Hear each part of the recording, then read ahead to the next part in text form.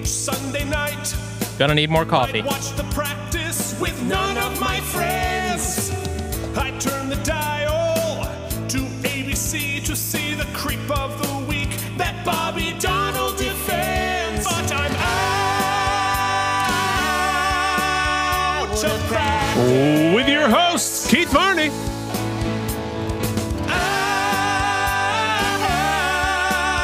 Out of practice. And I screwed it up already, Mike Indeglio. Way back in high school, It's true. most every night, my mom watched QVC, so I missed the practice. There was no TiVo. What You could I criticized my do? dancing last time. Wait 15 Yep, years. we did it amazing anyway. dancing.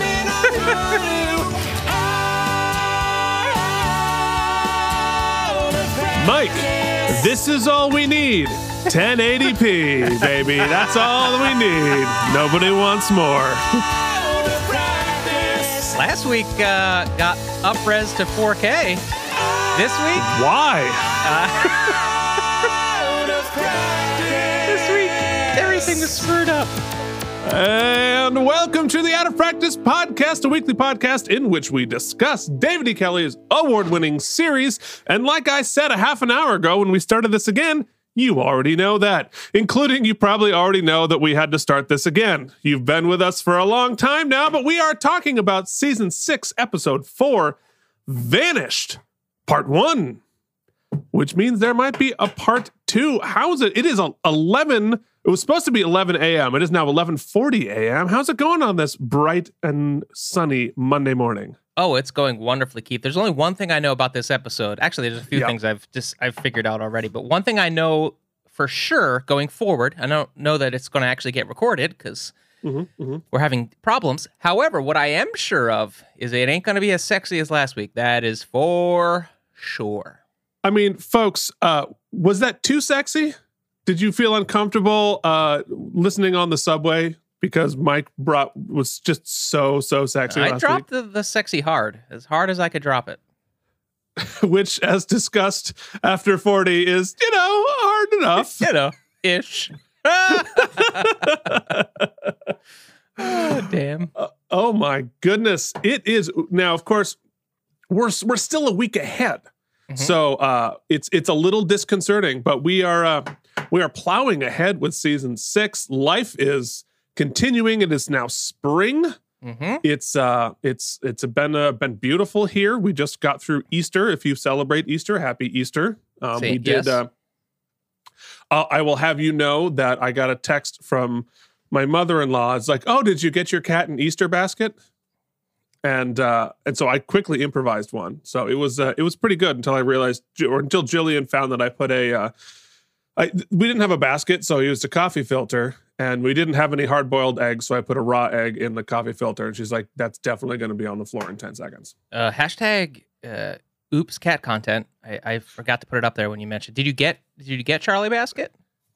Well, I didn't. Well, I used the coffee filter, but Right. While we're doing it, while you're finding, there's the cat content. I figure, as you mentioned last week, we might need this. So hold on to your hats, folks. We have tried for years to make this podcast a success. We failed. It's time to give the world what it wants. Meow, meow.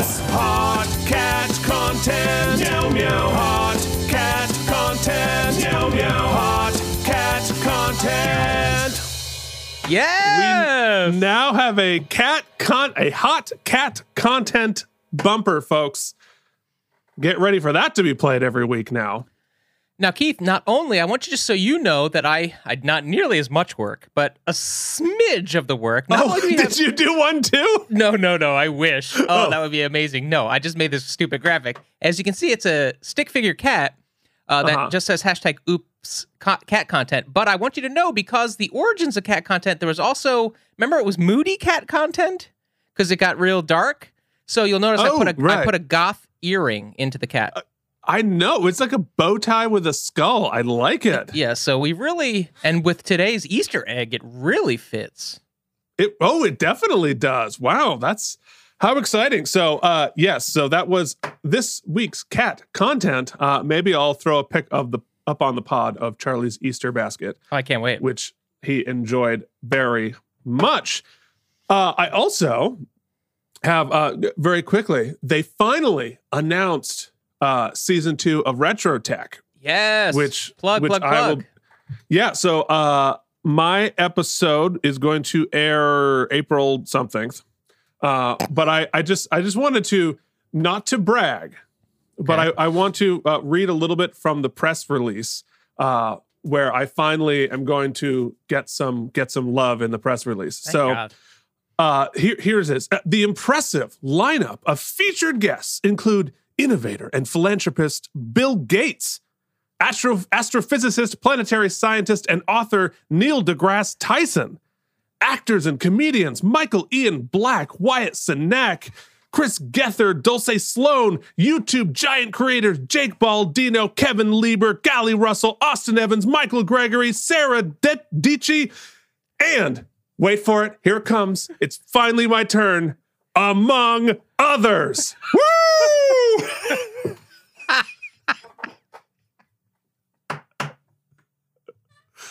I am so honored. Oh, that's big time. To be credited among others. Hey.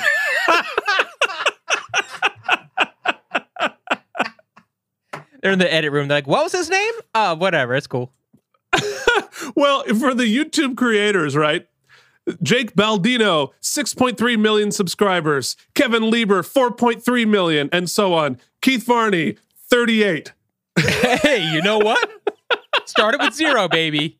Started from the bottom. Now we're here. Among others. Among others. I think I need to get a t-shirt. I'll tell you what, among others is great SEO, though, buddy. You Google that, you're going to really see some results. No, definitely. Yeah. No, that's I'm frequently credited among Keith, others. If people wanted to follow you and among others, how would they do that? I don't know. You mean on YouTube? I think No. This is what the segue into the big bold into letters. Ours. Yes. Oh. This is the contact info. Oh. That we always forget to do. Yeah, you're trying to read don't read the rundown. That's not for you. You sent it to me. Well, because you wanted to know who won the number one song. Blah, This is going well. It's going well. Never record in the mornings. If you would like to contact the Out of Practice podcast, you can email us at outofpracticepodcast@gmail.com. You can find us on Facebook and Instagram at Out of Practice Podcast. If you would like to follow, among others, I think on Facebook I'm at Keith Varney, or Instagram I'm at Keith Varney. Yes, I don't know. Yes, you are. Yes. And Look at me. And Mikey I99. But more importantly, if you would like to follow Charlie, oh yeah, it is big. At Charlie Jr. the Cat on Instagram. While you're at it, while you're wasting your time following our nonsense, which certainly my personal stuff I never update, you can do us a giant favor by joining the jury and leaving us, meaning the Out of Practice podcast, a rating and review on Apple Podcasts or any other service. Just let us know, and you can join this incredible assemblage of fine people, all of whom who have helped the podcast a great deal. Yes, we thank each and every one of them, especially those who we spelled incorrectly.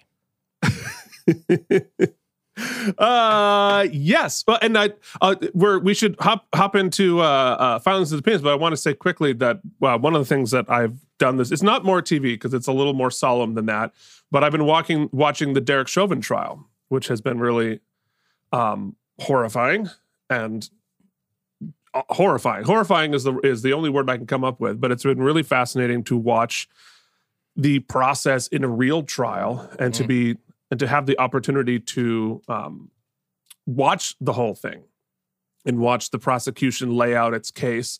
At this point on April 5th, the prosecution is still laying out the case, which I'm not sure what the defense is going to be, but I'm curious to see what they come up with. But it's been really something, and I think perhaps it's good that we as a country are able to watch some of this accountability happening after the George Floyd murder.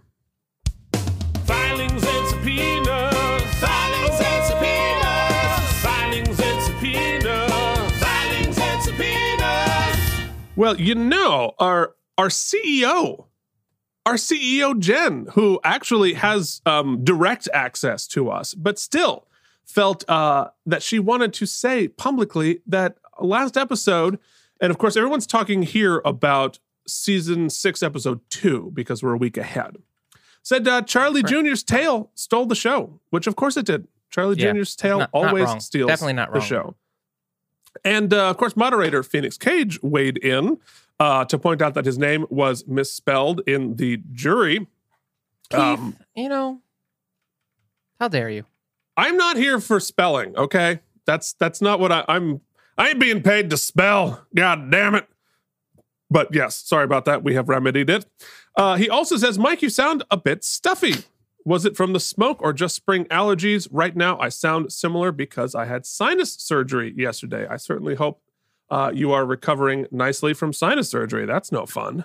Keith, I found here that in Pennsylvania, somehow, maybe just my area, somehow, actually, I know exactly how. So it had to have been a little bit chilly. New York, we had that dry radiator heat, as you recall. Right. Here we have gas heat with the thermostat and everything. Somehow it's drier. It is more dry somehow. And the relative humidity in a house, especially if you have instruments, you want to keep it between 40 and 60%, right? Yeah. On the extremes. Yeah. We were down in the 13 to 23% relative humidity here, so it was dry as hell. So that's why I've been a little, this, that, and also, the marijuana. And so that's why I sound stuffy. But I do appreciate your concern, Mr. Cage. Yes. And I pass mine off to you. I hope that you're recovering well from your surgery. Definitely. I could probably use it. I feel like my nose is getting even more sideways. I don't know what's happening there. I think we're watching a real-time anxiety meltdown. That's what this podcast has been for 2 years. Like, I can't wait for this day in the basement. Do I have a this day in the basement for you? Oh boy, I'm excited. It's going to be good. Well, I will just round it out because I'm a completist with our filings and subpoenas. So if you spam us, I'm going to read you on the air. So on Instagram. Did we get spammed? Oh, yeah, a couple of times. Mohit Chowdhury, 54, says, promoted at Empire Records. And EOE, 19, also says, promoted at Beatles Media. So, guys, people want us to promote our Instagram content. So we also got a nefarious link from, and a couple of logins from the Czech Republic, or where was it? Great. Yeah, we had to re-authenticate. No, we're but Jay, like the Instagram, like we don't post a lot of it here on the YouTubes, but you should really check out the Instagram. Like it's the only moderately successful part of the podcast. It's the only and moderately professional. Like it's really something. All of the haikoopsies are showing up there. It's really worth a view. So definitely check out the IG. All right. Let us move forward because I have to yell at a nerd in 2 hours. Let us hop forward backwards into the time machine. And we are going to talk about October 14th, the year 2001. And ask the eternal question, Mike, what was going on? This day in the basement. Well, I'm so glad you asked, Keith. And it turns out, as I hit all my buttons, so many buttons. Hit those buttons. So many buttons. That I do have something to talk about here. Oh, so you'll recall I moved to New York, and I was singing a lot more than usual, and my voice was a lot more tired than usual. Mm-hmm. You know what? I'm going to make an executive decision to edit in real time and say that I'm not ready to jump over there yet. Wasn't quite ready yet. I don't know, but now I'm so excited. It's really not that exciting. So I growing up, I should mention this. I got a lot of sinus infections, much like Phoenix, which is another similarity that I'm sure he'll find astounding. And it happened quite frequently, and I just assumed that was part of my lot in life. When I got to school, I got a pretty good one once we began school, and it was really kind of troublesome when you got to, sing a lot every day, multiple times a day for hours on end, and then rehearse. And I then had a teacher who pulled me aside, and his name was Joe. He was my VPS teacher, voice and speech. It was a voice and speech class, a lot of Meisner technique, wonderful class, loved it. And it ends up actually saving me in a lot of ways, because he pulled me aside and he said the dreaded words no singer wants to hear. I think you may have nodes. Oh, shit. And that, tracked a little bit once I did a little research, because I was in a rock band in high school and I did a lot of screamy singing, and I was just learning to really sing these past few years, so my technique was questionable at best. And Keith, I pulled a lot of stuff to let you hear, but at my age, some recordings of around this time, you could really hear something's up with my voice. It's like I'm swallowing my tongue. It sounds like I'm swallowing my tongue, which I probably was. But I'm just so embarrassed by some of it that I just can't play it on the internet. And you know me, I don't have a lot of shame. So you can imagine how bad it is. But I'll consider it moving forward. Anyway, I went to an ENT the first time I had been. I got scoped. They did the whole thing. And I found out the good news, bad news situation. Now, remember, this is my first semester at school. Right. That I didn't have nodes, thankfully. Okay, that's good. What had happened was that I had had so many sinus and tonsillitis infections as a kid that my tonsils were, in the professional opinion of the ENT, as big as golf balls. Oh, shit. So you are basically, he says to me, singing around 2 golf balls in your throat. So what you can see here on the left is, a couple. These aren't to scale, obviously. Well, maybe they are. Probably an approximation of what your tonsils should look like and what mine were. So right. That's why that picture on the right specifically. That's why I sounded like I was swallowing my tongue, because ostensibly there was something in my throat. Interesting. Oh, So that's fascinating. Now I really want to hear it, because it's not like judging what you sounded like. You had like a medical condition. Yeah. So I had to, at the age of 20, between 20 and 21, have my tonsils out, which is a surgery that generally little kids get, and it's like chickenpox. You really don't want it as an adult, especially when you're in school. So I went and had my tonsils out. And not only did it take both of my tonsils out, but there was a little bit of a slip during the surgery, and they lanced my tongue slightly. So I got this tongue infection, which... Oh, Jesus. Yeah, so I had like a couple of stitches on my tongue, my tonsils out, they were all stitched up. And then I had to... So anyway, I healed up. I had to take a little bit of time off of school. Just not participating. I still had to like dance and stuff, which was dumb. But... But I ended up then having to do intense speech therapy. And luckily, this guy, Joe, I wish I remembered his last name. Probably best that I don't. My VPS teacher actually did private rehab with me, because clearly my medical coverage did not cover it. And basically, I had to relearn to sing because I had learned to like manipulate the sound around these obstacles. Right. So that when they were gone, I was doing a lot of like mouth manipulation, some bad habits that I have to this very day. But I eventually got back on track. And though this is not a good comparison, I did find something after surgery that I'm not as embarrassed to play. Oh, good. But you can tell the sound is much clearer. It's an interesting song, but you can tell that my sound is a lot clearer. Let's see if it works. It's a short little tune.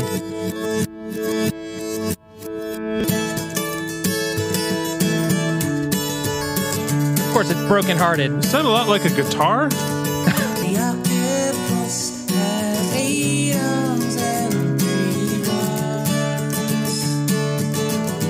This is what a healing little me sounds like. Good for them, 'cause I can barely handle this one. So now I'm writing love songs for them.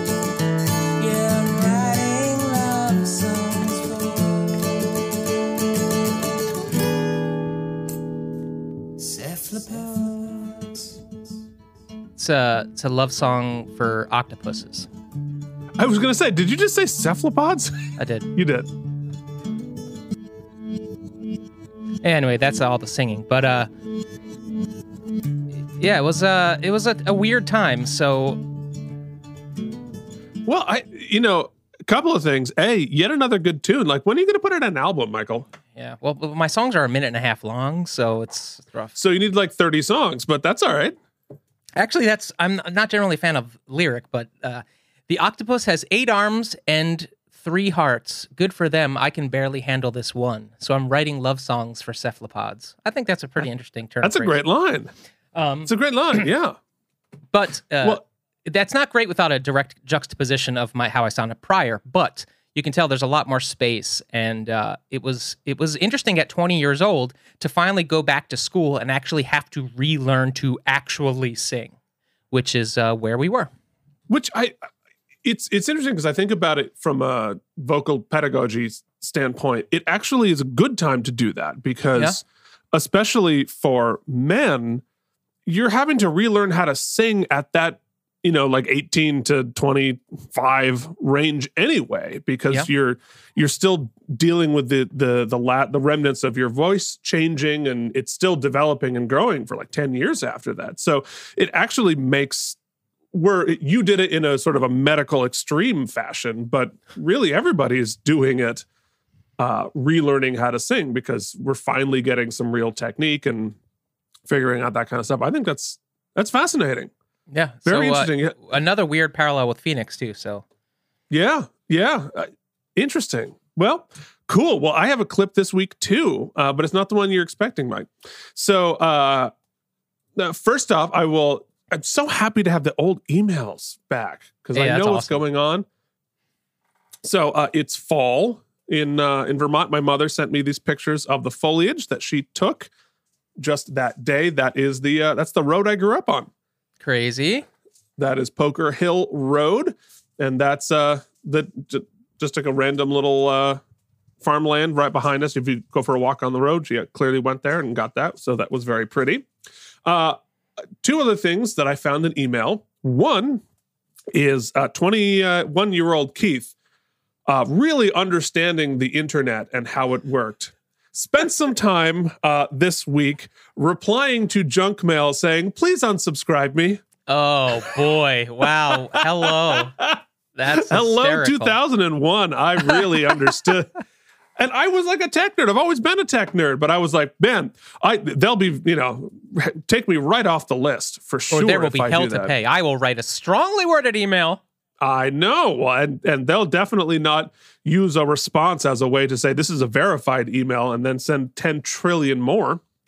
But I also had an email scheduling with my friend at school, Philip Palmer, who has gone on to be a pretty successful musical theater composer in various ways. But at that point, he was one of my classmates, and he was doing at school what I should have been doing and a little bit what you were doing, Mike. And he was taking a recording class and a studio mixing, mastering, recording sort of a deal. And he was a composer. And so his class project was to take one of the songs that he had written, to orchestrate it, and then record it. And because he was, his heart is a musical theater dude, just like me, he called in the musical theater nerd, and we recorded this.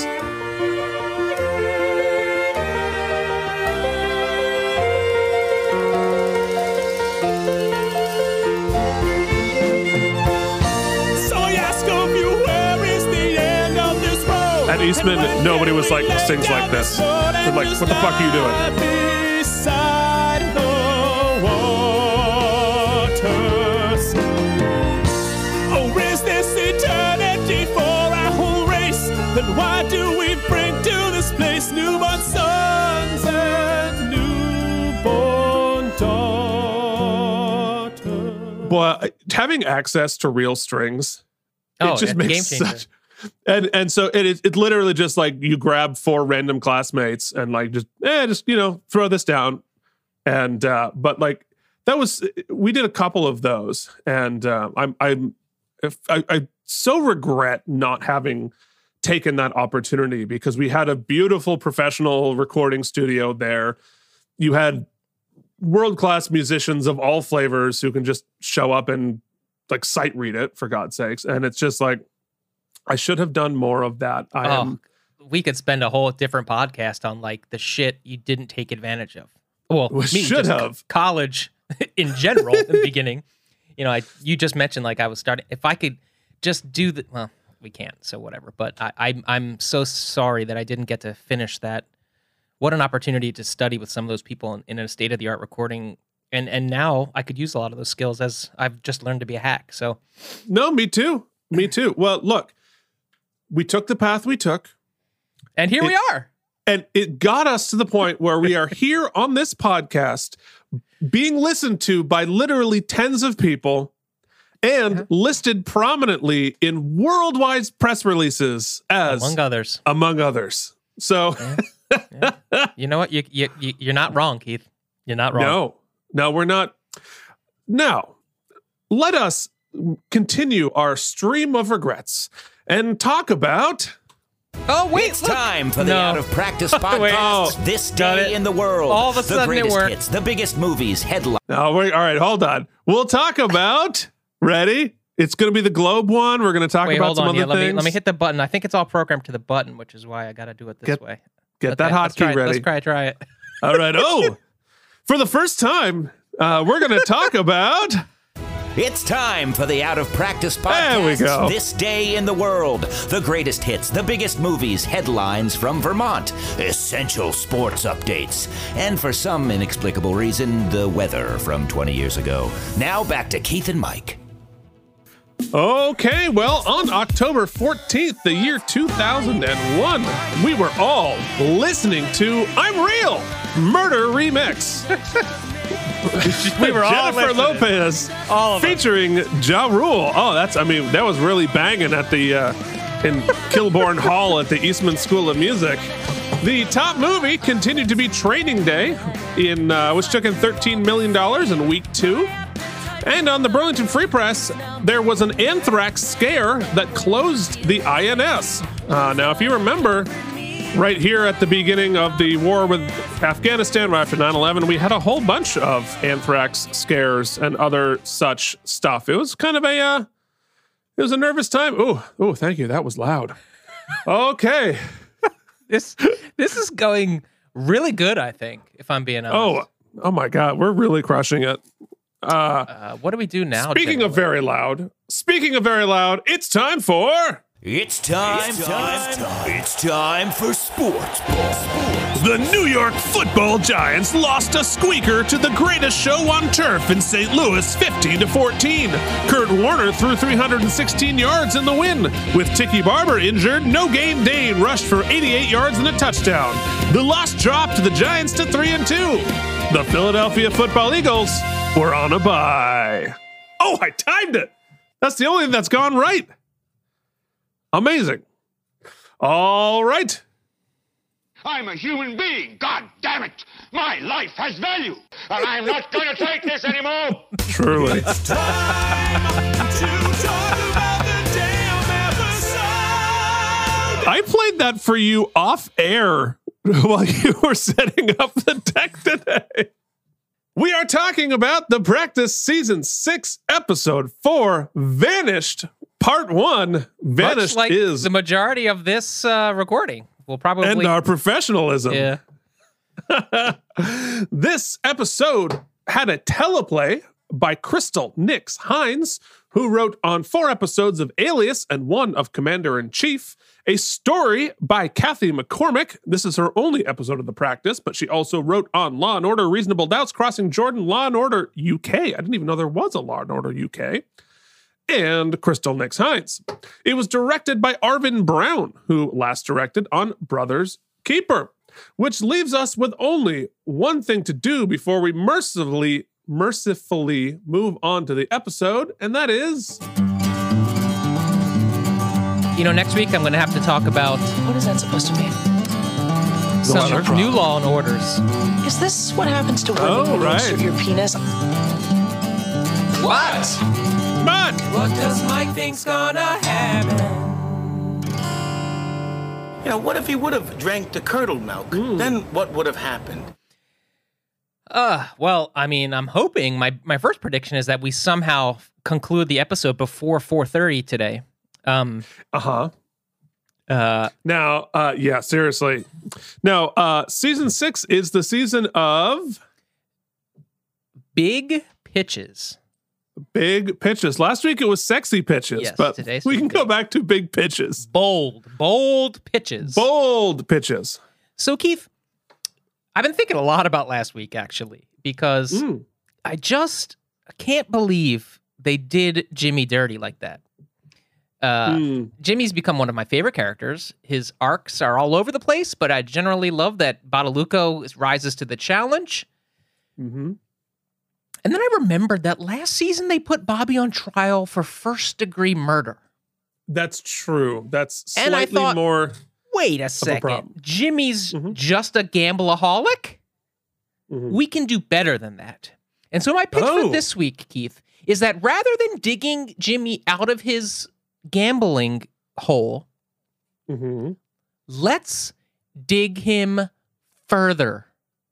Ooh. My pitch for this episode, or let's say, for this episode, is that Jimmy digs his hole deeper by committing more crimes.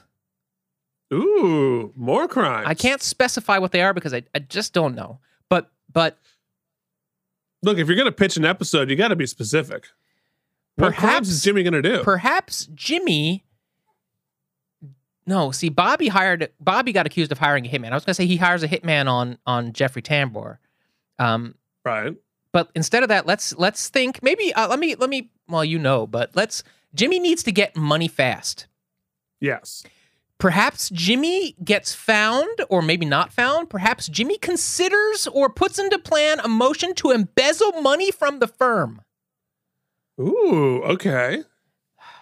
But I feel like Lucy would be on top of that shit. Where else could he get the money? He's got an old client. He tried that last week. Jimmy is going to nefariously Just start a podcast. get money. The war chest would grow fast. Jimmy is going to commit crimes to get money to pay off this gambling debt. Okay. That's my big jamby. Big Jamby, folks. There it is.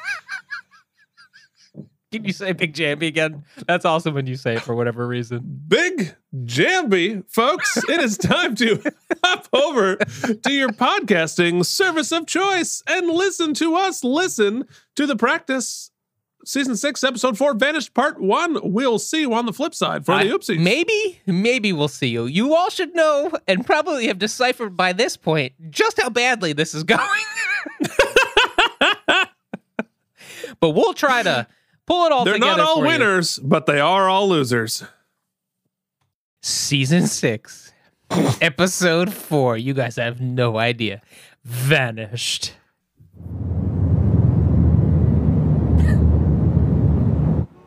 I can't even believe they're letting him out. He's managed to convince the shrinks he's no longer a danger. Remember, he was never actually charged in the kidnapping of your son. The police know he did it. They just couldn't prove it. Plus, he's a convicted child molester. Don't these people repeat their crimes? What exactly are you hiring me to do? To try to keep him in jail? We want to bury our son, only he knows where the body is. If there even still is. We were wondering if we could somehow force him to tell us where the remains are. I really don't see how. If he were to tell us where the body is, he'd effectively be admitting to the murder. We're told you have a relationship with the DA's office. Oh, Could he you- does. We were thinking Yeah. if you could get them to consider filing charges against Pierce for the kidnapping, She's that a would give you superstar. some leverage, wouldn't it? Yeah, let's introduce Maybe this we could make couple. some deal. Two guest stars who have joined us already.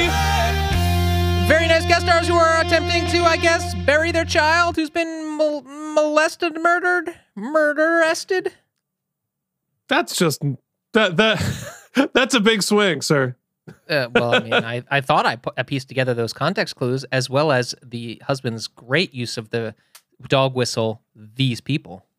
These people indeed. Well, these people are Nicholas Surovi as Richard Baldwin, who you would recognize from Deadwood, Murder, She Wrote, Breaking Free, Forever Young, and on Voyager, he was Pinar McCall in Time and Again. So here you get your unnecessary Star Trek reference. However, folks, he was also Henry Richards in The Blessing. Here we go.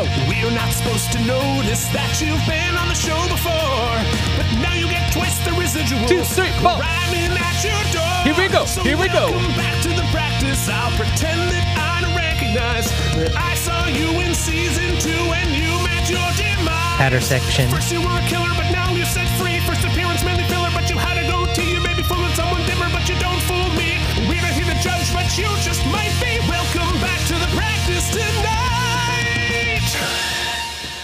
Nice, and Real his nice. wife is wife is played by Deirdre O'Connell, who you would know from Sirens, Second Noah, City of Angels, Law and Order, and The Affair.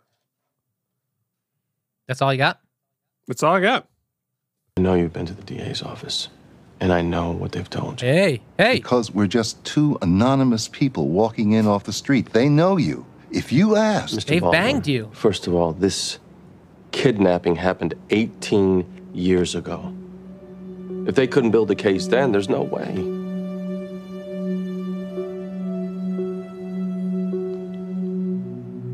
I think you have to let it go now.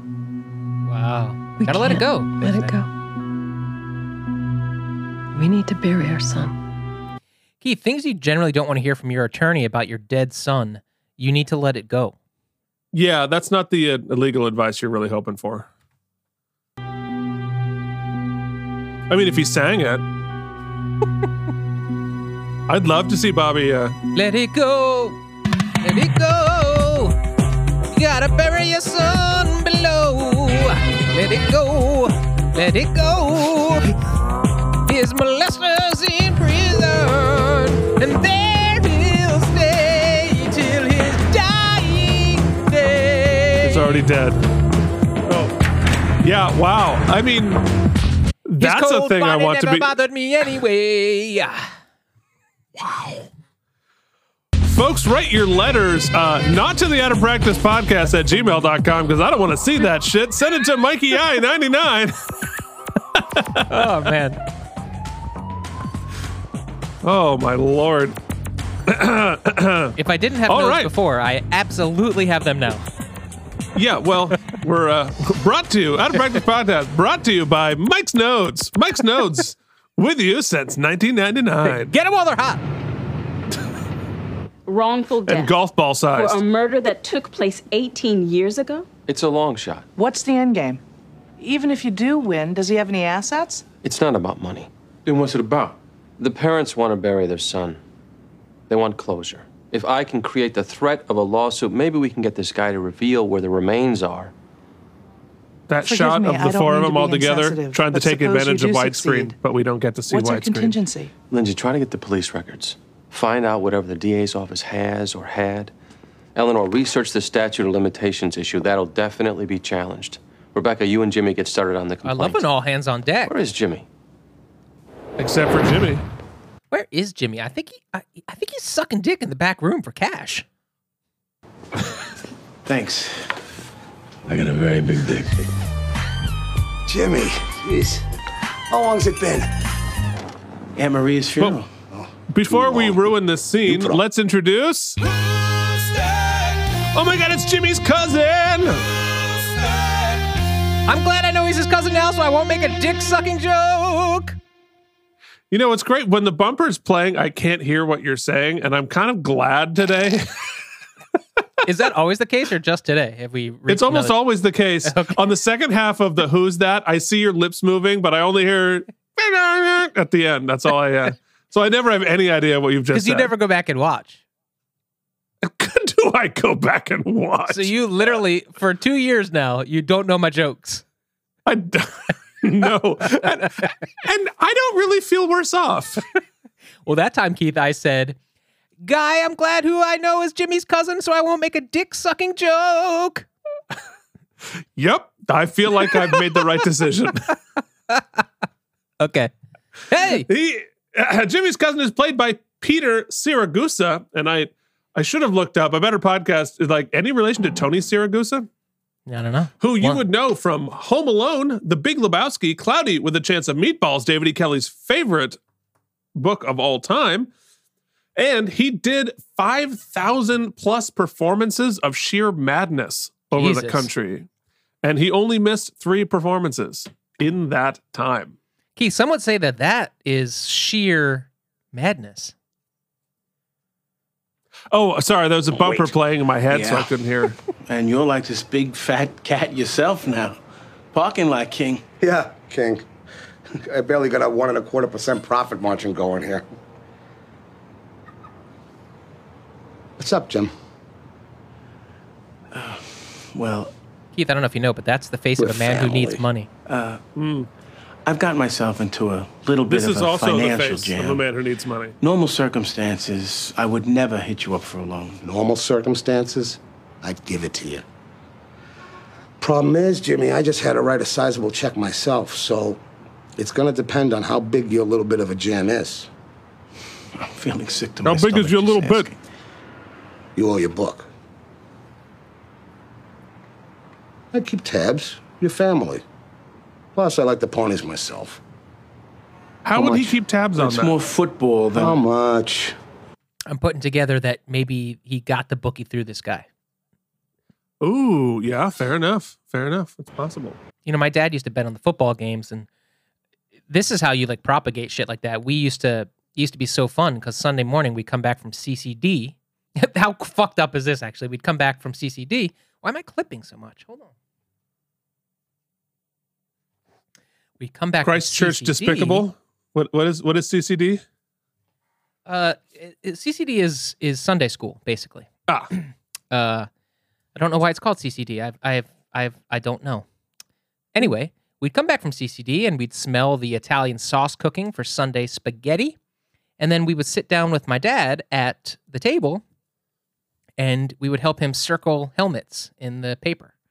Like, oh, fun. Yes. Fun. What a game. Fun game. And then we'd watch the games with Dad. We didn't know what was happening. But funny story, Keith. At some point along the line in young childhood, I think I might have said this before, but my dad lost a substantial enough amount of money on the Philadelphia Eagles in a football game that for my entire childhood, we weren't allowed to root for the Philadelphia Eagles. We went over and cheered for Joe Montana and the 49ers. And it wasn't until my father died that I was allowed to become an Eagles fan. That is legitimately true. So how many times did you sing And They're Off? Oh, that's funny. That's actually a great tune. I should sing that tune. I can't believe you haven't. No. I've got it in my book. We can do a performance of it after the show. We should. I also just love to sing anything at this point. Yeah, I feel that. 27 Well, grand. let's get some more nodes on bumpers. Jimmy, I wish I could help you, but the timing's just not good. So every person who says no to Jimmy, we have to do a little hell no. That's one. Okay. No. Or that is probably much healthier. Hey, listen. Listen. Well, if you want your... I got a tip on it. No, you know what would be better? We failed. Horse run at Suffolk day after tomorrow. I texted you. I bet on too many I'm so sorry to keep interrupting, but I texted Mike like 2 days ago. I just need you to send back a recording of saying, we failed in time. And you're like, okay, no questions asked. You sent it to me. That was it. He didn't know what it was going to be the voicemail about. was more like this. It was, hey, Mike, I need you to do this. 2, 3, 4. We failed. And I was like, all right. That's exactly right. Your winners, Tom. How I got in this mess. Well, like I said, I wish I could help. But, I'm going to serve him with the complaint myself. Now listen, you'll have to sign a confidentiality agreement. Why? Because there's no way he's going to tell us where the body is if he thinks you'll go running to the police. This isn't about that. I understand, but he'll obviously need to be convinced. We will give him whatever he wants. Just tell us where Chad is. You'll agree not to pursue him civilly or She has a Broadway credit We that I understand. cannot put my finger on. But May I go with you? I'll look it To up. the prison? I don't think that's a great idea. A mother's plea. This is not about a plea, Mrs. Baldwin. This is a threat. Better it come from a lawyer. Are you serious? I'm just asking you to check it out. Lindsay, a kidnapping that Okay, happened 18 I'll give years you ago. I Deirdre can promise O'Connell's you it's two inactive. Broadway I just- credits. She was in Magic Bird. Not it. And the original cast, or the first revival of The Front Page in 1986. Okay, so that's not what I can't put my finger on. Apparently, I just can't figure it out. Mm-hmm. There it is. Yeah, I'd like you to well. review the file if you could, assuming I Time can well even spent. find it. And tell me what you have. Please. I just want to make sure you've truly considered the ramifications of closing out your IRA. I have. Realizing that you'll be liable for taxes on the IRA. entire amount. Realizing. Yeah, right. But Also meanwhile, realizing- you can't tell, but this is a big, giant star before he was famous. Guys, you don't recognize him with hair, but look out. Why bother? Guys, we are seeing a pre-fame Jim Rash as Quimby, who broke out, of course, in Community. No, yeah. Oh, he's principal. He's the principal in Community. You'd also know him from American Housewife, DuckTales, Reno 911, Star Wars Resistance, Captain America, Civil War, and The Naked Truth. And he is an Oscar winner. He is an Oscar winner for Best Adapted Screenplay for The Descendants. Jim Rash, what a talented motherfucker. And here he is doing a bit part fairly on The onerous Practice. penalty for early withdrawal. Also realizing. Do you own a house? Because we offer a wide variety of home equity products that Look, might help fulfill. Maybe I ought to be committed, but this is what I want to do. If you insist, it's just. I'm a renter. How much will I get from the IRA? Let's see, after some calculations, $12. Type. Approximately $8,200. $8,200? My retirement fund is $8,200? You're 23 years shy of retirement age. With your maximum annual contribution, if you left this current amount intact. Just give me the money. Jimmy the Grunt. Wish I had an IRA. I don't know, 8,200 sounds pretty good. Look, My IRA is some quarters I left nothing on to the do couch. with that Baldwin kid going missing. It wasn't me. You'll need a lawyer. Keith's IRA is, I regretfully admit, I have no money. That is definitely true. All right, so focusing back on The Practice for 10 seconds. Yes. We are now having our meeting with the guy they think killed the little boy 18 years ago. And for some reason, they've decided to bring Lucy in with them in this scene. But while we're doing it, just prepare yourself. Let's talk about the creepy guy who probably killed that kid. Maybe it's good because Lucy is a certified trauma counselor, so maybe this will be good. Yes, it is Tom Bauer from El Camino. Die Hard 2, the best of the Die Hards, I think. Fight me. Battlestar Galactica, West Wing, Beverly Hills Cop 2, and The Waltons. If the trial starts before your release, you'll be transported to and from court. They never even arrested me. You know why? Because I didn't do it. Like you never molested those 3 little boys who put you in here? You married? Is that a threat, Mr. Pierce? No, it's not a threat. Look, she got to be here for this. Yes, she because does. I need a witness. So I brought my I ask if you're married. young office I assistant. see the ring on your finger. You probably got a nice wife. You feel like getting it off? She's who you probably think of. You got fantasies about other women? That's cool. Everybody understands. Am I right? What are you talking about? I'm explaining something. Nobody on the planet can help who they're attracted to. For me, it was always little boys. I fooled myself into thinking it was okay. It didn't hurt anybody, not really. I did some bad things. I admit it. And I gotta live with that. So do all the boys you hurt. Yeah, and I gotta live with that too. But I had nothing to do with your client's kid, and they got no right to sue me. I could probably get them to drop the suit. They just want to know where their son is. I don't know what happened to that kid.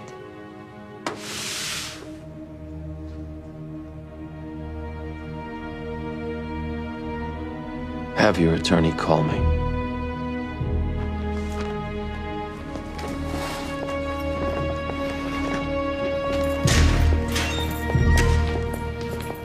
It's an odd conversation because he like half tries to justify Did he deny himself and then molesting takes those other boys? responsibility. No. Well, here's the thing. And this is, he obviously has done these terrible things. Right. But there is a certain believability. Like, he's already in prison. He's been convicted of multiple of these types of right. He's not denying crimes. anything. Yeah. But he's like, but this particular kid, that wasn't my work. So However, yes, I think that's a good point. The problem is this last one isn't molestation, which there might have been a statute of limitations issue. It's murder. And there is no statute of limitations on murder. And so he's probably looking at getting out at some point. And if they're able to convict him on murder, then he's really fucked. Okay. Well, that seems to be the crux of the whole But thing. he said he didn't kidnap your son. So what happens now? He retained a lawyer. A good one. She filed an immediate motion for summary judgment. We go and argue Ooh, that I smell next. another If we good can guest get by star. that, Oh, we can at least have you some already know who leverage it to is. make him talk. Is it Helen Gamble? That would be So a I'll meet guest you at the star. courthouse at you're 10 right. o'clock. Okay. Thank you. Good night. Hey, Jimmy. Joey Herrick? Ooh, that'd be awesome. Hey. Everything squared away with your bookie? No! Last I heard, cops haven't arrested him yet. I'm not really following it since he fired me and all. I'm talking about the money you owe him. Oh, Yeah, that. duh. Oh, yeah, just pulled that out of my ass, Bobby. Everything's We're in fine. the past tense on that. Definitely. Not true. Good. Jimmy has such a weird way with words sometimes. We're in the past tense about that. Like, we know what that means, but Jimmy talks weird sometimes. Bobby's standing there lingering. It tells me he knows something's up. He's doing the soap opera linger. Death would be presumed after 7 years, Your Honor, which means the statute of limitations for wrongful death has And long guys, since we got run. our big giant guest there's star. fraud that prevented the Baldwins from filing. It's the big giant guest star. Is it Eleanor? It's not Eleanor. You weren't paying attention, but you would have recognized immediately Joanna Gleason. Oh! From The West Wing, The Wedding Planner, Mr. Holland's Opus, Love and War, Different Strokes, and this is why we know her, 7 Broadway shows, including her legendary Tony-winning performance of the baker's wife in the original cast of Into the Woods. She was also in the original cast of Dirty Rotten Scoundrels, which I saw 3 times, and she was out all 3 times when I was there. Oh, that sucks. And I'll go keep going. Go ahead. I was going to say, and- if it couldn't get any worse, now we're talking over each other. I can't believe we don't do it more. We've actually gotten really pretty remarkable. in sync. It's just today sucks. Today is not good. All right, make your mouth noises. Okay, so, once again, what do we call it? Synchronicity? Synchronicity, yes. Yeah, Jen and I were just talking about Into the Woods. Nothing's signed, so I won't bring it up, but we were listening to the original cast recording, and Jen had made an interesting comment, which is absolutely right. Joanna Gleason, an amazing actress. Amazing. But as Jen was saying, like, not always, you wouldn't be the first, wouldn't come to your brain the first thought if I said incredible singing actresses. It wouldn't be like the first one on your list. Great voice, but like not. Well, she's an actress first. I think she has a great voice, but yeah, she's primarily a tremendous actress. Yes, that's the point I'm ultimately getting at without insulting everyone, which I've already done. Jen was saying this was, the pinnacle period on Broadway where you could be an actor first. That was still really, really the trumpeted skill set, and particularly with Sondheim. Yes, though things have sort of gone now towards you need to be an incredibly great singer, dancer, and really hot to be a Broadway star. Right? No, for sure. You have to be like fuckable Elphaba. Yeah, it's really it. So, yeah. Wow, that's really incredible insight, Mike. Thanks. Yeah, no, but it's definitely true. That's definitely an interesting, longer conversation. And I should have gone and grabbed them, and I might have mentioned it before, but one of my most prized possessions is my magic beans that Chip Zien gave to me. Oh, amazing!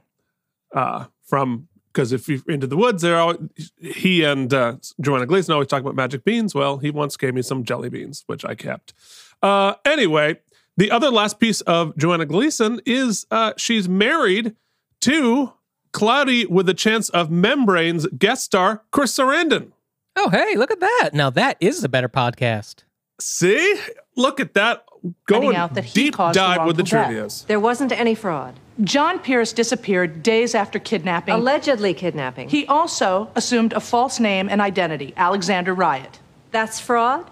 Mr. Pierce wanted a fresh start to get out from under the cloud of unfounded, unjust suspicion. He was convicted of sex crimes under this alias in another state. It took the Baldwin's investigator to figure out that Pierce and Riot were one and the same. Why didn't your clients at least file their lawsuit within the prescribed Deborah period Mooney, to back as preserve the their judge. claim? It would have been pointless since they couldn't locate the defendant. You don't need to know where a defendant is in order to file a lawsuit. You do in order to serve him. He was found 3 years later. They could have served him in prison. All right. I'm going to let the claim survive the statute of limitations challenge. But as to whether there's a case here at all, there wasn't even enough evidence for the police to make an arrest. Different standard of proof in criminal cases. This is civil. Oh, who's kidding who? If the police thought he had kidnapped Chad Baldwin... The police did and do think that. They're just unable to prove it. And you think you can? I would like at least to be allowed to conduct discovery. Keith, I have a prediction. The kid's body is in the wood. I'm going to grant you a short evidentiary hearing. Children will if decompose. You can make a showing that you have anything worth submitting to a jury, I'll let it stand. Otherwise, I'm granting the defendant's motion. We'll see you back here tomorrow, 10 a.m. Wow, that was quite literally the worst thing I've ever said. If you're not ready to make a showing, counsel, after 18 I choked years, back one that I won't certainly repeat, gives but- me pause. We'll be here. Put the defendant back into custody. There's a big blank section in the episode when you finally get to it.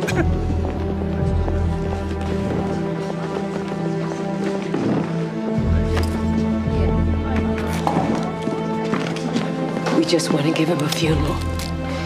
I will forgive you, Jenny. if Your you Honor. just... Mrs. Baldwin. Here he is. Jenny, Please. Don't. Come on. Please.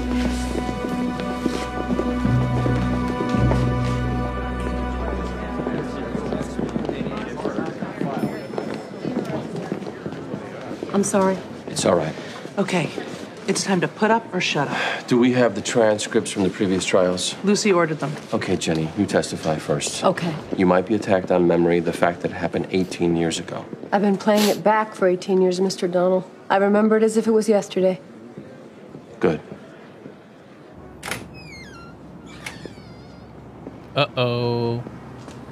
Jeffrey Tambor is here. Hi, Jimmy. How you doing? I asked you not to come back here. Let's say I missed you. Take a walk with me. Let's go.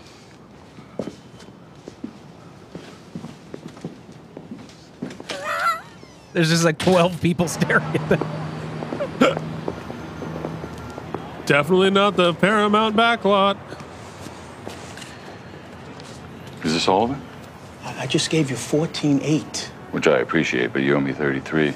27. 33 with the juice. Box. The VIG. 8.25%. The juice. This is every penny I can get my hands on. Morris. Oh, shit. What a surprise. You know Jimmy Berluti? Look, Jimmy, I know what you're thinking. Morris is a big guy, brought him here to rough you up, just like in the movies, right? Kind of cliche, if you ask me. But I'll tell you, whatever words people might use to describe me. Oh! Original isn't one of them. 36 hours. I'll have the rest. You got till tomorrow. How, Jimmy? So that was another 82. Gave him 14.5, so he's up at 23, and he owes him 34, so he's got to come up with another 11 grand. Yeah, that's Plus not good. they'll have another VIG on top for another 24 hours. It's probably owes him 40 at this point. Well, when you were a criminal and was being somebody's bookie enforcer, how many times did you have to beat somebody up on the back lot of a studio pretending to be Boston? Well, Keith, I auditioned for Jersey Boys quite a lot, and that is the plot of that show, basically. So that's the only experience I can really speak to. Caught a break. What? That was a guy named Bud Reynolds. He's a resident at state prison. Lucy's wearing a lot of feather today. I think it's a scarf. What is that? I don't know, but then look at her, the glove fringe as well, or like. Yeah, she's wearing like a super winter coat, but we were just outside with Jeffrey Tambor, and it's like 70. Yeah, it's more like a cardigan meets that thing that that jacket that the Scarecrow wears in Wicked when he's like part Scarecrow, part human frock type of scenario. Also, let's look at the calendar, which sometimes has historical figures. It looks like maybe that's Ella Fitzgerald. Ella Fitzgerald was what I was going to say, but then was afraid that if it isn't, we look very terrible. Look, it's standard definition. It's a long time ago. But they didn't get the month right. It does say October. Okay, well, you know, Ella Fitzgerald was famous for her album Blurry October, so. He claims John Pierce told him he kidnapped the Baldwin boy. Becca, once again, if half the episode is just silent. Just silence. John Pierce It's not a confessed to problem. you he kidnapped, abused, and killed Chad Baldwin. Yeah. This is top 5 worst we've ever done, buddy. 18 I'm years telling of you. denying it, he suddenly tells a stranger he did it. We weren't strangers. We were friends. Meanwhile, all of our listeners like top 5. Come on, that list is a lot longer than 5, kids. Well, it didn't say it was the only bad episode. Yeah, that's true. It was just That's the 5 worst. So this is John Explains why you're Marzilli ratting as on the snitch. Hey, you don't gotta believe me. It's nothing to me. Why? Why what? Why so public spirited? What's in it for you? That warm glow you get right here. When you squash a maggot. I said we were friends. We're not now. When did this conversation take place? 6, 8 months ago. Why didn't you report it? Tell you the truth? I kept hoping somebody'd stick a shank in his throat, but nobody ever did. And he's getting out soon. Oh, he's getting out soon. So that okay. How exactly Now did this it all conversation come about? makes sense. I don't remember. Just came up. Jailhouse informants lie all the time. But to the police, to cut a deal here, what would be his motive? Well, maybe just to get a day in court, break up the week. Did he seem believable? I couldn't really tell. He's not asking for anything, which makes me suspect he's probably telling the truth. So he is dead. My son. Part of me thought he was really still alive somewhere. Hoped, I guess. Did you arrange the transport? All taken care of. Okay, Jenny, you're still up first. Then we'll call this Reynolds guy.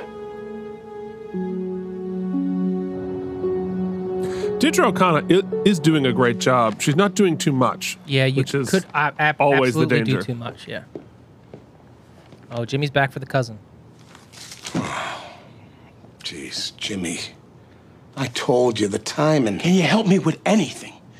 A couple of $1,000. It's killing me. But I can't. Thanks, cuz. You okay?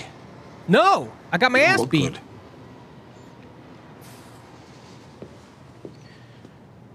Tell me about this horse.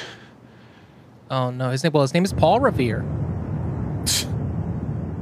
That's deep We cut. were Pete. at the park. We used to go Boston. every morning. It was Chad's favorite thing to do. What would your son do there?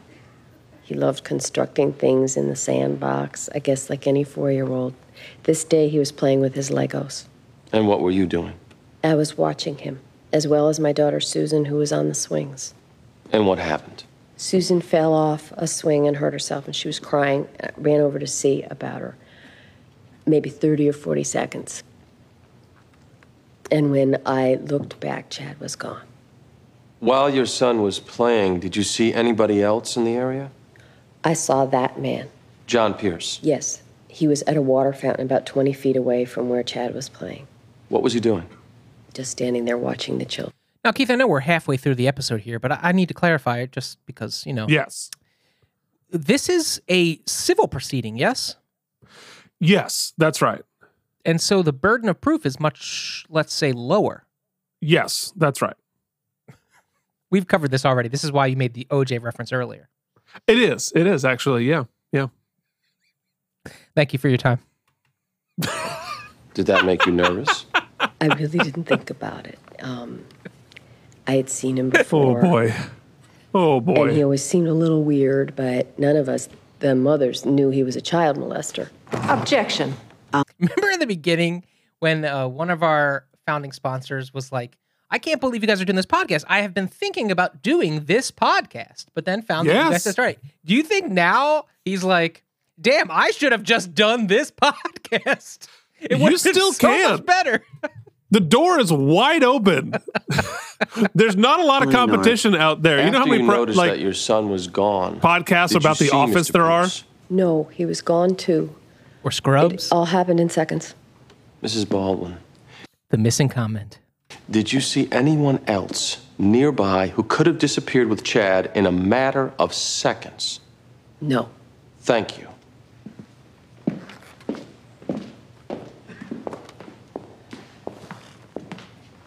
I'm very sorry about the loss of your son, Mrs. Baldwin.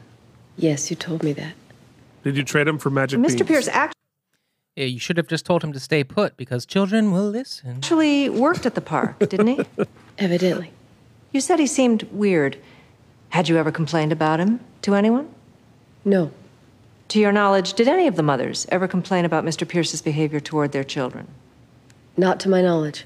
Did you ever see him behave in a scary or inappropriate manner around the children? He stared at them sometimes.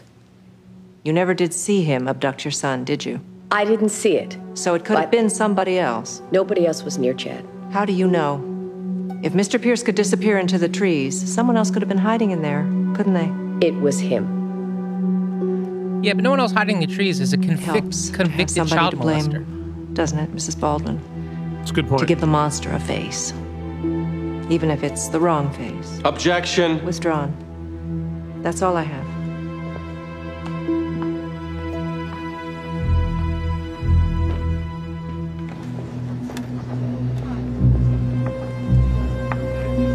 Jimmy's signing either a withdrawal form or maybe it's, well, if they stick with my check, maybe it's a fake check. drawn on the firm. That would make my pitch correct. Ish. Well, it'd be pretty correct. He looks nervous. Not a good poker face. For a gambler, pretty shitty poker face. For those listening at home of our younger age, this is back in the time when you would actually go to the bank and do stuff. Yeah, and like talk to a person, and the banks looked like these like giant luxury hotels. You'll notice in the background there, Keith, this episode also brought to you by Compaq. Also, one of the only big major computer brands back then. One of the very first LCD flat screens, which were so bougie at that point. Still probably weighed 800 pounds. I was still rocking the CRT at this point. I'm a lawyer with the firm. You know, CRTs are getting huge in the gaming scene right now. Like, are they really? If you still had one, you could sell it for like $800. Why? Because apparently something with like the refresh rate is really low, so you can like do like high competitive gaming on them. Wow. James, I had a good one back in the day. I should be on record here. Manager knows me. Mr. Berluti, I'll just have to get this approved. 15,000? Yes. Okay, it'll just take a second. Who's he drawing it against? One of the accounts from the firm. Oh, shit. Mike was right. Mike was right.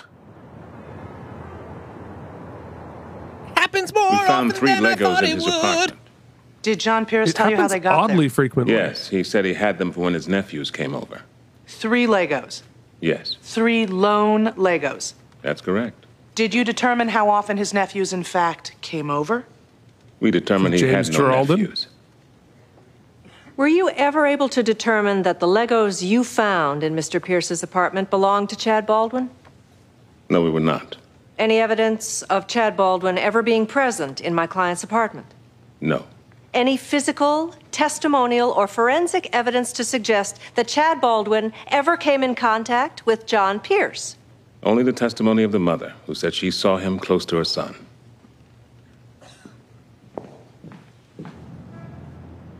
I wish I could be more optimistic. What about the informant? He's going up next, but his credibility. Are they suing for damages? Have we even The discussed only other that? thing I can think of is to call Pierce. Damages If are he doesn't take definitely the on the fifth, table. That's maybe what if I they're go at using him as hard leverage enough, to try he'll to say get something him. to incriminate himself. Contrary to the myth, not all child molesters are rocket scientists. Good one, Bobby. Zing. And an out of resolution B-roll of a horse track. Jimmy is going to bet on the horses. 12,000. So he took out $15,000 from the firm and is now going to bet the 90% of it on a horse? That's right. Jimmy. Now we know Dum Dum Jimmy exists, but this is beyond the pale. Number 4. This is like going to go to jail, Maddie's Jimmy. Charm. To win. $100 exacta wheel. Maddie's Charm on top. Did you see that and 2,000 to show. Look at this guy who walked up to the Maddie's window Charm. in the foreground. To win. Look at this costuming $100 gig. exacta wheel. Maddie's Charm on top. Bang!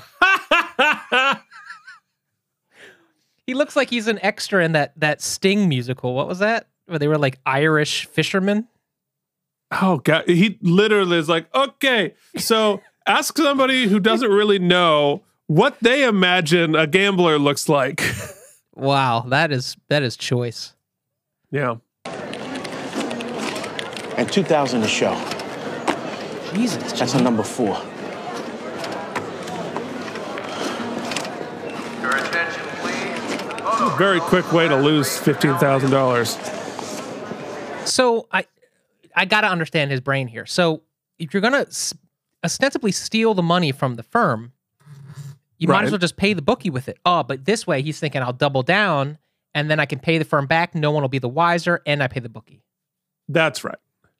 Wow, that is not smart. No. And this is because his cousin had a feeling about Eugene, this this horse. just came through the fax. It's What? a CTR form from the bank. Oh, shit. There's been a withdrawal. Lucy was on it.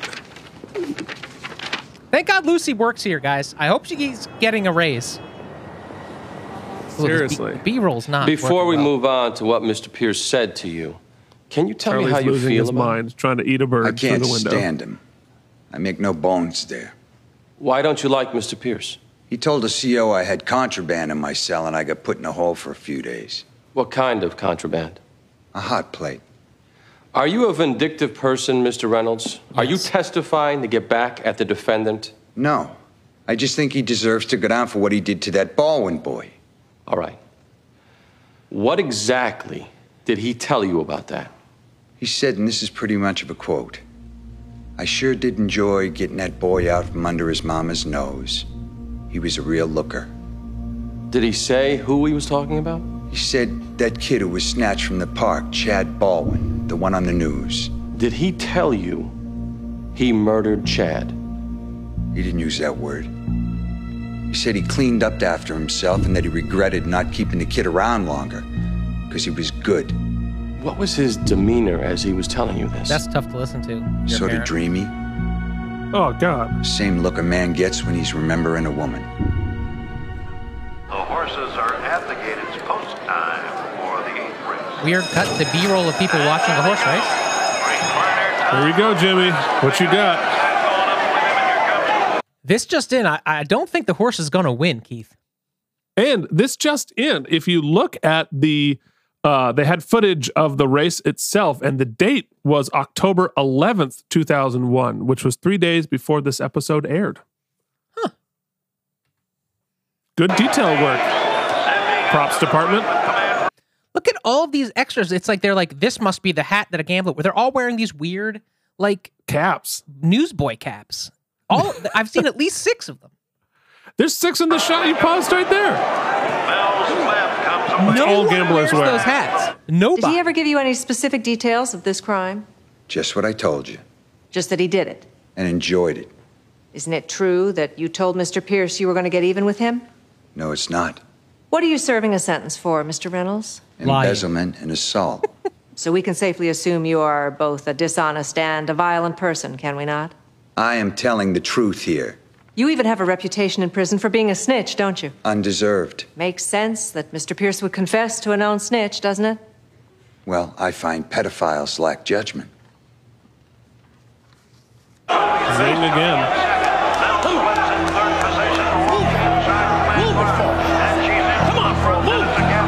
I think it's fair to assume, and you know, well, maybe this isn't a fair assumption seeing our firm. I was going to say, whether or not Jimmy wins the money here, he's fired, right? Like, you don't come back from that. I'd have a hard time not firing him. Yeah. You know, you could make the argument, well, Bobby, you know, was on trial for murder. That's bad for PR. I mean, everybody's murdered somebody. I mean, come on. Doesn't make him special.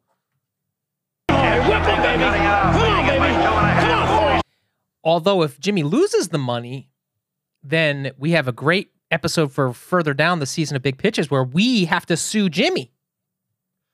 Well, I mean, sue, it's a crime. Prosecute Ellen's Jimmy. Or prosecute maybe we him. have to defend Jimmy against ourselves. Run, baby! Run, baby! Get inside! Get inside! Go, baby! Go! That's it! Come on now! Go! Bring it around! Bring it inside! Go home, baby! Bring it home for him! Come on, for him! Come on! Come on! Come on! He's gonna have a heart attack.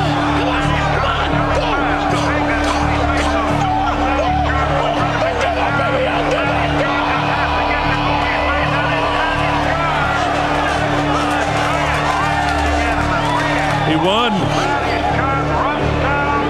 Unless he gets DQ'd or something. I won.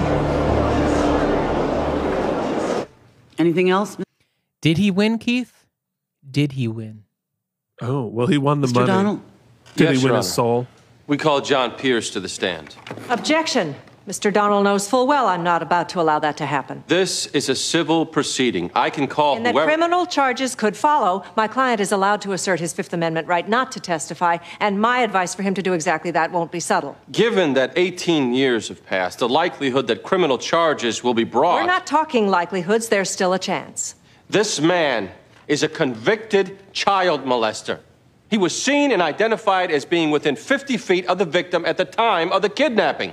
Chad Baldwin was playing with Legos at the time. Legos were found in that bastard's apartment. Objection! Mr. Donnell. Keep your shit together. We all know we can't get him criminally.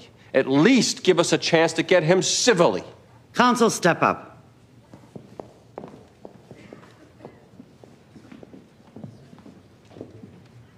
First, Mr. Donnell.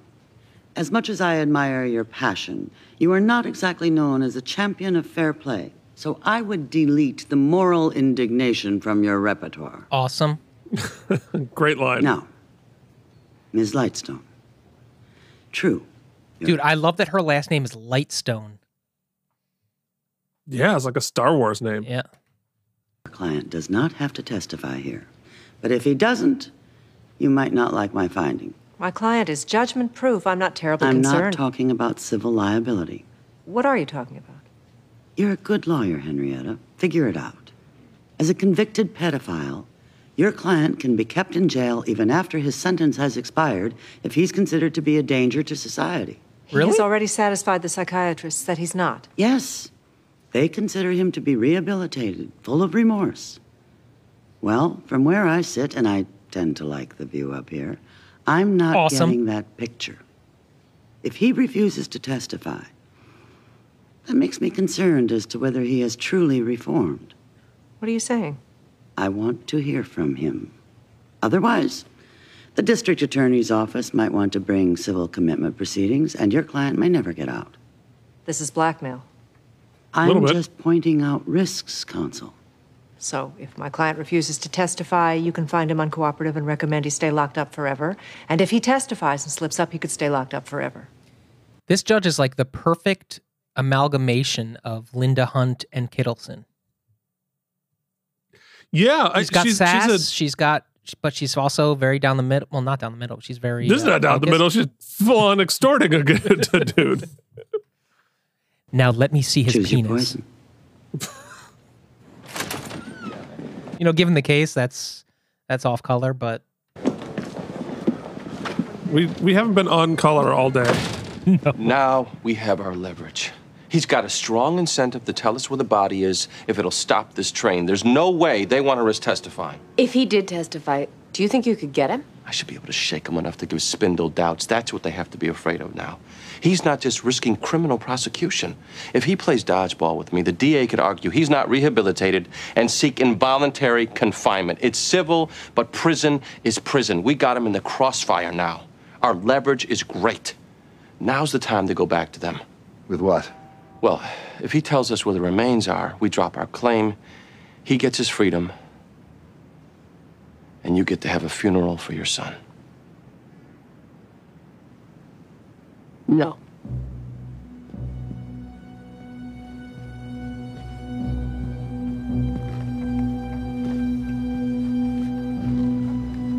Why not? That's what she wanted.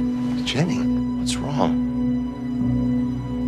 Bobby, you asked us at the beginning why we hired you. And I gave you an honest answer that we wanted closure. But now we want $1 million. Sitting here right now, I don't know, faced with the possibility that he could go free, I suddenly realize I want vengeance more. Okay. Jenny. If the choice is get the body back and he goes free versus don't get the body and he rots in jail, I choose that he rots. That's a valid maternal response. Are you sure? I want him to rot.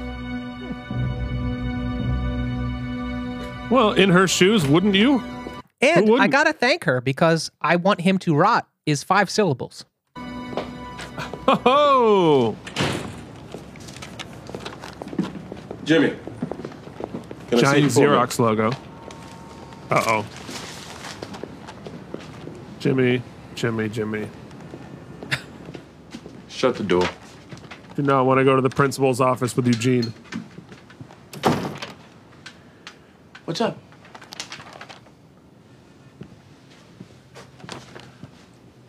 Yeah, it's a withdrawal slip. What about it? What you need $15,000 for?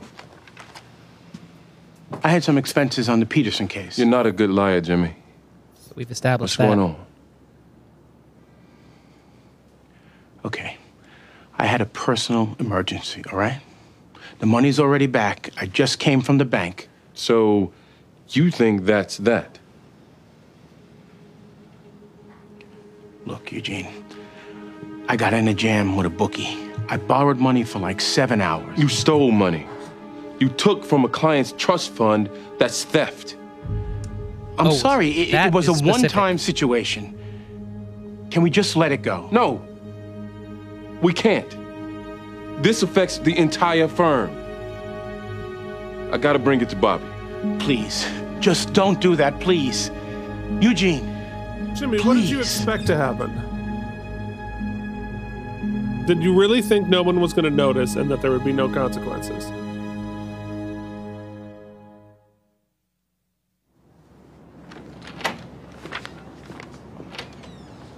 Oh, Jimmy. Eugene wants to see you. That's a weird cut to have to, without a commercial break, we're basically just continuing the previous scene, but escalating it. It's an awkward, I think of that from a writer standpoint, like that's tough. Yeah, wouldn't you just cut back to within 6 hours this plus right here? interest? By law, we're required to notify the client and the bar. Well, You it do was a that, separate I'm dead. scene. If I don't, It's just this a whole repeated firm beat. could get disbarred. Bobby, I could go to jail. Whose fault is that? Look, Bobby. Bobby, we defended you for murder. I'm done. You said that before. I'm done. You have my word. I'm supposed to risk everybody's reputation, risk this firm? On the word of an addict? I'm not an addict. That. I'm doing court. What's gonna happen? I don't know. How the fuck are we gonna get Jimmy out of this? Like, is Botaluco off the show? What's happening? Well, it's going to come down to Thanks a lot. what the firm decides to do. I mean, if they don't report it, This affects there are no everybody. consequences. I'm also hating that this character that we've had the redemption arc for Jimmy a few times is now, he's not even showing contrition. You know, he's pissed at Eugene. Like, it really sucks, man. Yeah, and also, like, it's an odd choice. Like, Jimmy, I think if he'd gone to Bobby and said, look, this is the situation that I'm in, can the firm lend me whatever? And then I'll work it off. Like, I don't see Bobby turning that down. He didn't even take it out of the firm. He took it out of that very specific trust, which makes it, like, full-on fucking terrible. Well, it's even sneakier, because he's like, oh, nobody will be noticing that. But, you know, or have a scene where, like, they come and they're like, look, Jimmy, this is fucked up. You know, if you agree to do counseling, do outpatient, do this, do that, like, they could have used it as a beat about an actual addiction, right? But they're choosing to make it the drama about in the arc of the show rather than, like, make a point, which is interesting because David E. Kelley is all about sort of using the narratives to make a cultural reference or a cultural. Help me out here. What am I trying to say? To point out a societal issue. Yes. And this doesn't really treat gambling addiction. No, it sort of sensationalizes it. It sensationalizes how the bookies, like, I don't know. They could have really gone, I don't know. I guess they got 8 minutes. Threw everybody in pageboy caps. Try to get that. I mean, on the other hand, this shit happens. Yeah. People get in jams, people do stuff like this. Mr. Pierce, if you didn't kidnap Chad Baldwin, who did? I do not know. Do you care? Of course I care, but it wasn't me. You've already told a lie, haven't you? Now my second question. Objection. Sustained. You cared when Chad Baldwin was kidnapped? Mr. Donnell, I had a sexual problem for which I received both treatment and medication, but I have never been a person without compassion.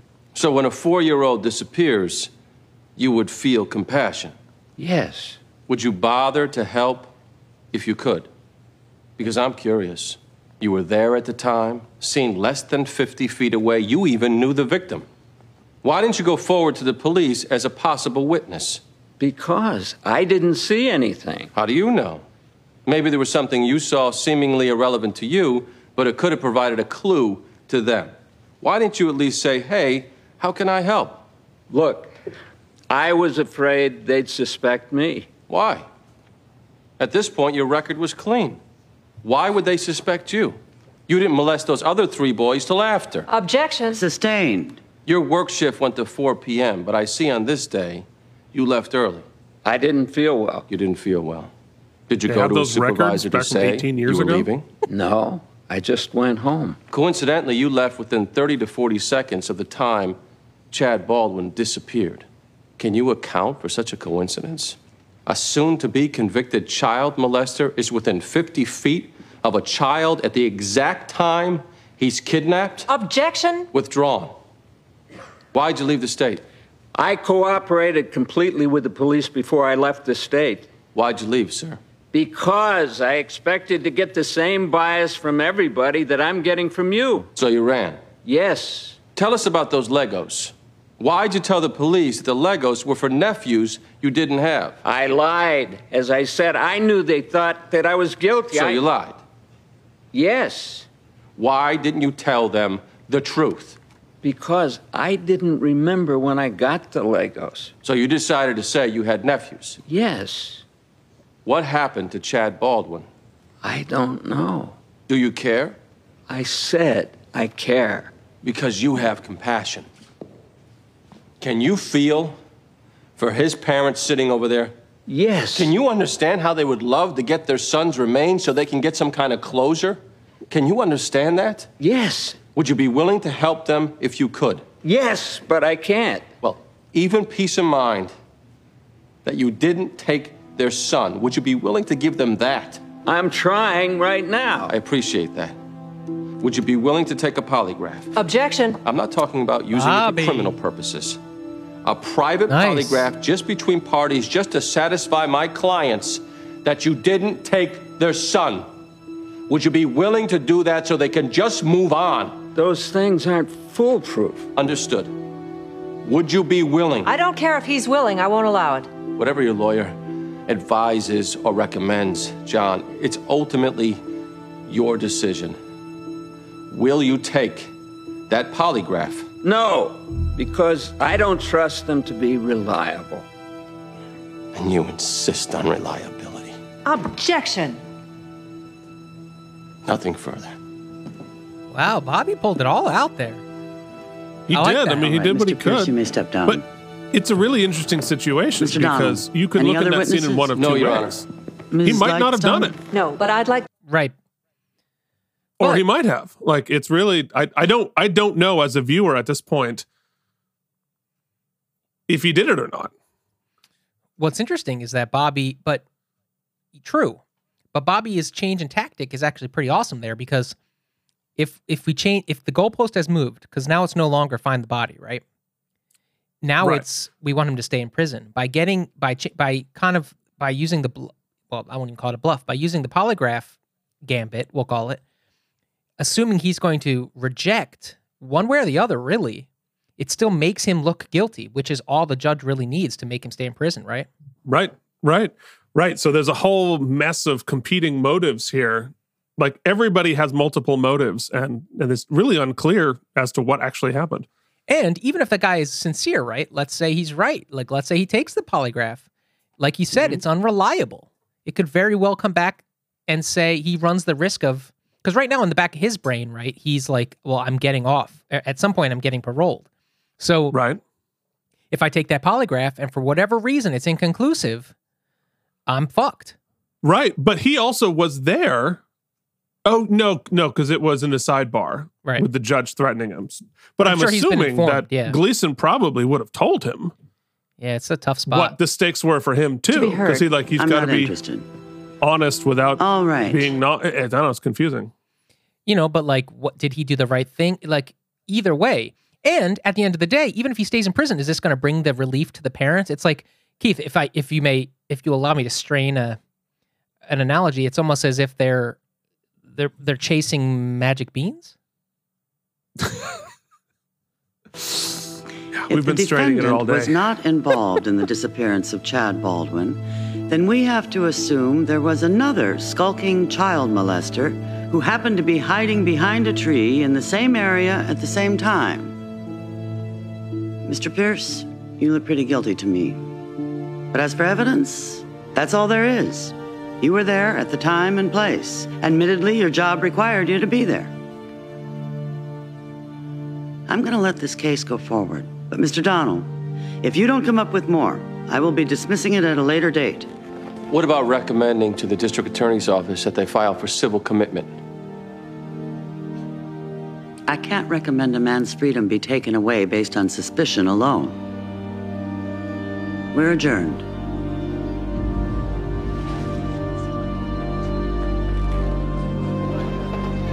Which I think is fair on all counts. I'm sorry. Is it over? No. If the wrongful death action survives, we can keep digging. But there's no money to be won. And as for keeping him in jail or finding the whereabouts of your son's remains, we struck out. I'm very sorry. You did your best. Perhaps a wiser lawyer would have steered you away from all this. We wouldn't let you. You tried.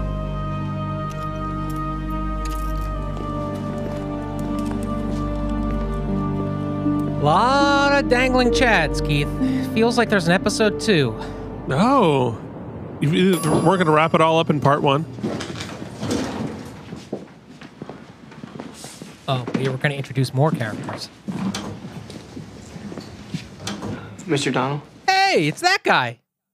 Yeah, who I'm going to introduce next episode because he's uncredited in this episode. Oh, okay. I can't wait. Yes. I'm James Tucker, and this is my mother. How can I help you? We've been following the Pierce trial on the news, and we need to talk to somebody. About what? I think I may be Chad Baldwin. Oh, shit. Woo, baby. There are giants in the sky. Hakeem is back to receive. Hakeem is at a Oh, Jimmy's watching football. An uncredited cameo from Al Michaels. They just down-pitched his voice slightly so YouTube algorithms wouldn't pick it up.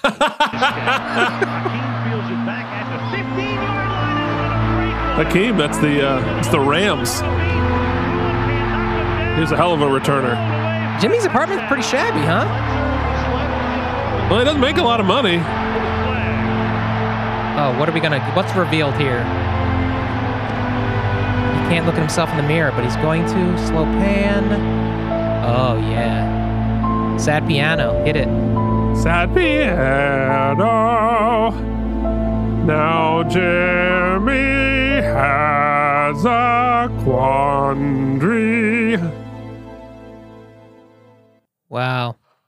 There it is, part 1, baby. Wow. Well, guys, somehow we got to the end of it, and if I'm not mistaken, it's still recording, so that's a win. Let's squeeze in some oopsies. We're gonna climb down that beanstalk and meet you back on solid ground for the oopsies starting now. Well, in another 12 minutes because we have other shit we have to do. But Yeah. And we are back, baby. Oh boy, we got through Vanished Part 1. We have so many thoughts not demonstrated by our performance during the episode, which it wasn't great. But you know what will be great? Everybody's favorite brand new segment. Not brand new. We got to do the old one first. We do the old one first? Mike has 30 seconds to remember what just happened on the show. Yo, Jimmy's upset because he owes Pedo some money. Or no, he owes Jeffrey Tambor. Actually, that's God help me. He owes somebody money. He's borrowing money from clients. He's taking money out of the bank. He wins a horse race, but everybody's pissed at him. Meanwhile, Joanna Gleason's defending a pedo. That's what I meant. To find a body who we learn maybe is still alive after all of that. So the parents, are they just chasing a rainbow? Everybody knows Mike is in trouble. All right. I have a new... I think we can change the resolution. From 1080p to camera off. Oh, good God. That was maybe the worst of all time. That was the worst. Oh, all right. Now you're just sitting on the screen. All right. Now it's everybody's favorite news segment. The preview. I gotta fix it for you. This is what's happening. It's so bad. Okay. Everyone's favorite news segment.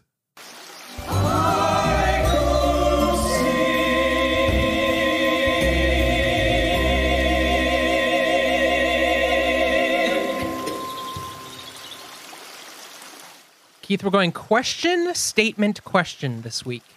Oh, okay. Why am I so big sitting there? That's not what it's supposed to be. Hold on, let's see in real time the way it's Giant Haikoopsie. There we go. That's more. Oh no, I shrunk everything. Why? You know what? I deserve it. It's staying like that. This is such a mess. Jimmy keeps digging? Tell us where the body is. Chasing magic beans. Very good. Very good. Oh, God damn it. Yeah. So I have one more camera adjustment. Quit podcast. Surrender, Dorothy. Okay. All right. So that was great. The Haikoopsie was great. And you know what else is going to be great? Please. Our favorite award show. There it is. The Out of Practice podcast, in unofficial, unsolicited, unfactual association with David E. Kelly Productions, proudly present Oopsie. The Oopsies! Celebrating excellence in acting good, lawyering good, guesting good, and being Tom Brady. Not to mention, this is where we rate the episode and stuff. Now, here are your hosts, Keith and Mike. What the hell are the Oopsies? Well, I'll tell you a person whose name I'm not going to mention on this episode. They are the fake awards show that we do at the end of every episode that begins with...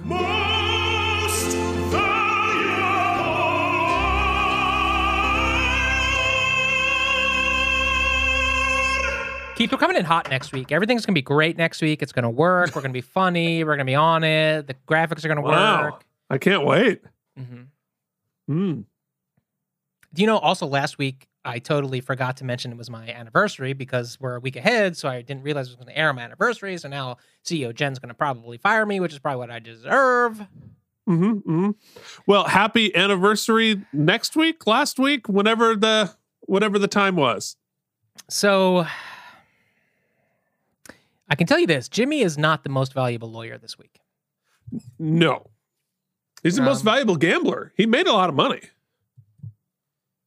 And I think Bobby's doing a good job navigating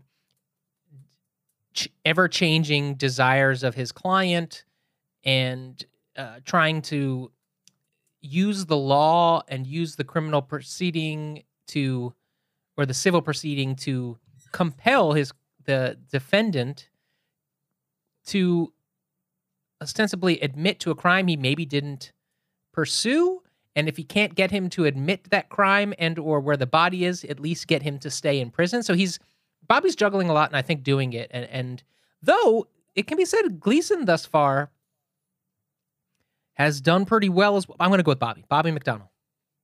Yeah, no, I think he's really making a case out of mist at this point because, you know, as Deborah Mooney, the judge, pointed out, like there's really nothing here. And yes, the burden of proof is lower in a civil case, but even just to get him on the stand, even to get the case rolling at all, is takes a lot of maneuvering, and he's doing a good job, like you said, dealing with the competing interests of his client. So yeah, no, I think Bobby's doing a really good job. It's tough to say because we don't know what the outcome of the case is going to be. But if the twist at the end, where the kid is still alive and he came back, whatever the results of the case was, putting the case up has resulted possibly in reuniting this family. So congratulations, Bobby Donnell, on your most valuable lawyer. And now it's time. Stretch it up, folks. Already famous because you've been on TV, getting a paycheck, or the first entry on your IMDb. Way to go. But you're the best guest actor. You are the best guest actor. You are the best guest actor on the episode. Magic beans. I should have gotten them. All right, next time. Oh, yeah, that's me. I don't, man. See, what happens now is you talk, and then I talk, and then we give out a fake award, and then we can all go home. Joanna Gleason. Well, she's great. Well, she's great, and I love Joanna Gleason, and I'd give her an award for pretty much anything, but I actually have two other people who I would give it to. You think? Okay, go ahead. So I thought me. that Deirdre O'Connell did a very good job in this episode. Yes. Really being able to bring all of that emotion, all of that 18 years of pent up rage and sadness without overdoing it, without massachewing the scenery. And, you sort of, Charlie just jumped out of the window and knocked my phone off.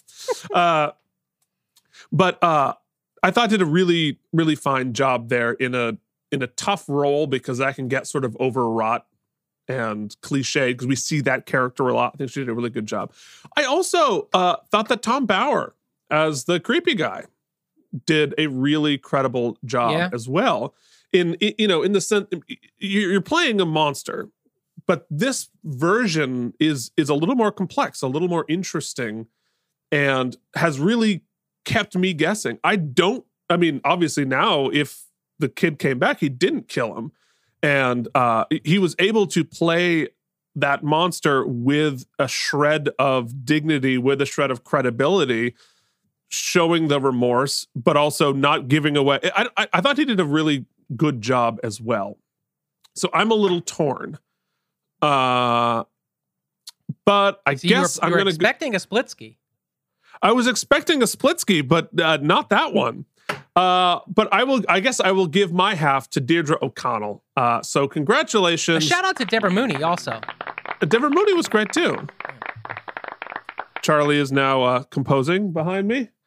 It's a lot going on in cat content today. He's getting bored because this has been going on forever. All right, so great. Let's move forward with... You killed your podiatrist or blew the case, but you let a single tear run down your face. You're the best actor on the show. We got some great stuff from Bobby this week, from Dylan McDermott, but I also think, for me, in the face of just a completely off the rails, not completely off the rails, a semi off the rails plot line with Jimmy, Michael Bonalucca was still grounding it. He had to show us despair. He had to show us sort of an addict's frenzy when faced with not just the consequences of owing the vig, but also,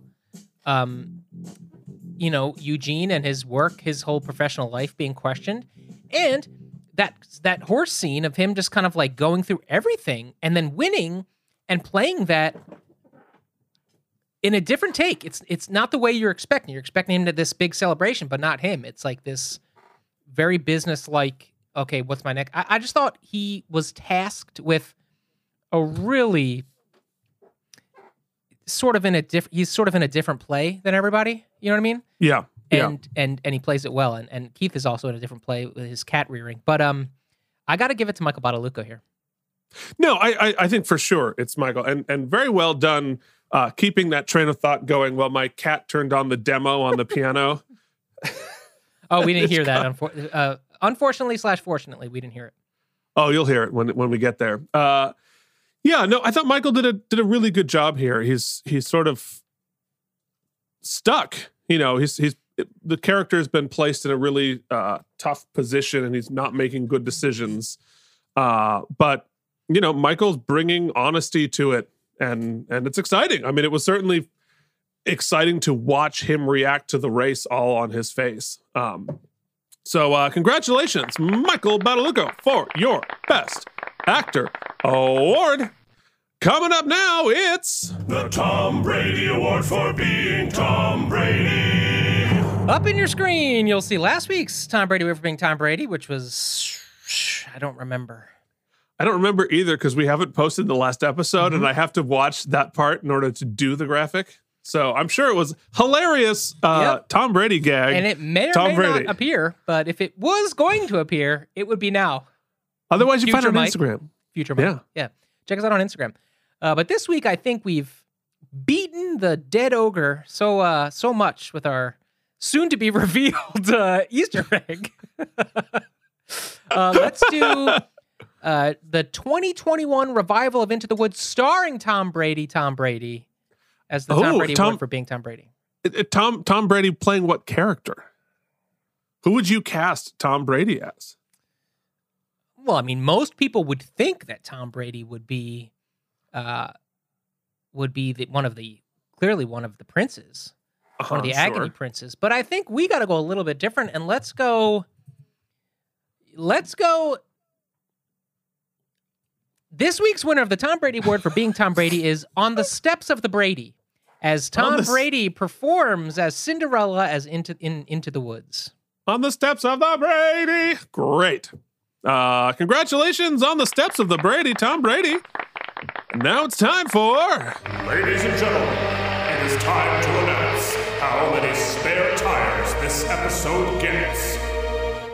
Well, folks, we really went a long way around the block today. Everything broke. We tried to fix it. Nothing got fixed. But at the end of the day, it was a pretty good episode. I thought it raised a pretty cool question about whether we could use these civil proceedings to compel this witness to tell us where the body is. And though the Jimmy thing seemed ridiculous at first, I was right about it, so that makes it better to me. Oh, clearly. He stole money from the firm, so I'm interested as to see, like, how can we... Last year, we tried to redeem the Helen character. Didn't quite work out for us. This year, it seems like we're breaking down the Jimmy character, possibly for a late redemption. We shall see. So I'm interested. And also, I'm interested to see, they compelled me to see where the episode goes next week, as potentially we have the discovered child. So anyway, I thought as a part one, it was pretty good. It raised the stakes properly. It asked enough questions for me to maintain my interest from week to week. I'm still a little upset with, at first I thought the Jimmy stuff was just out of left field, but the show, kind of one of the practice things it does is to do that crazy meta arc. So it's not that out of character.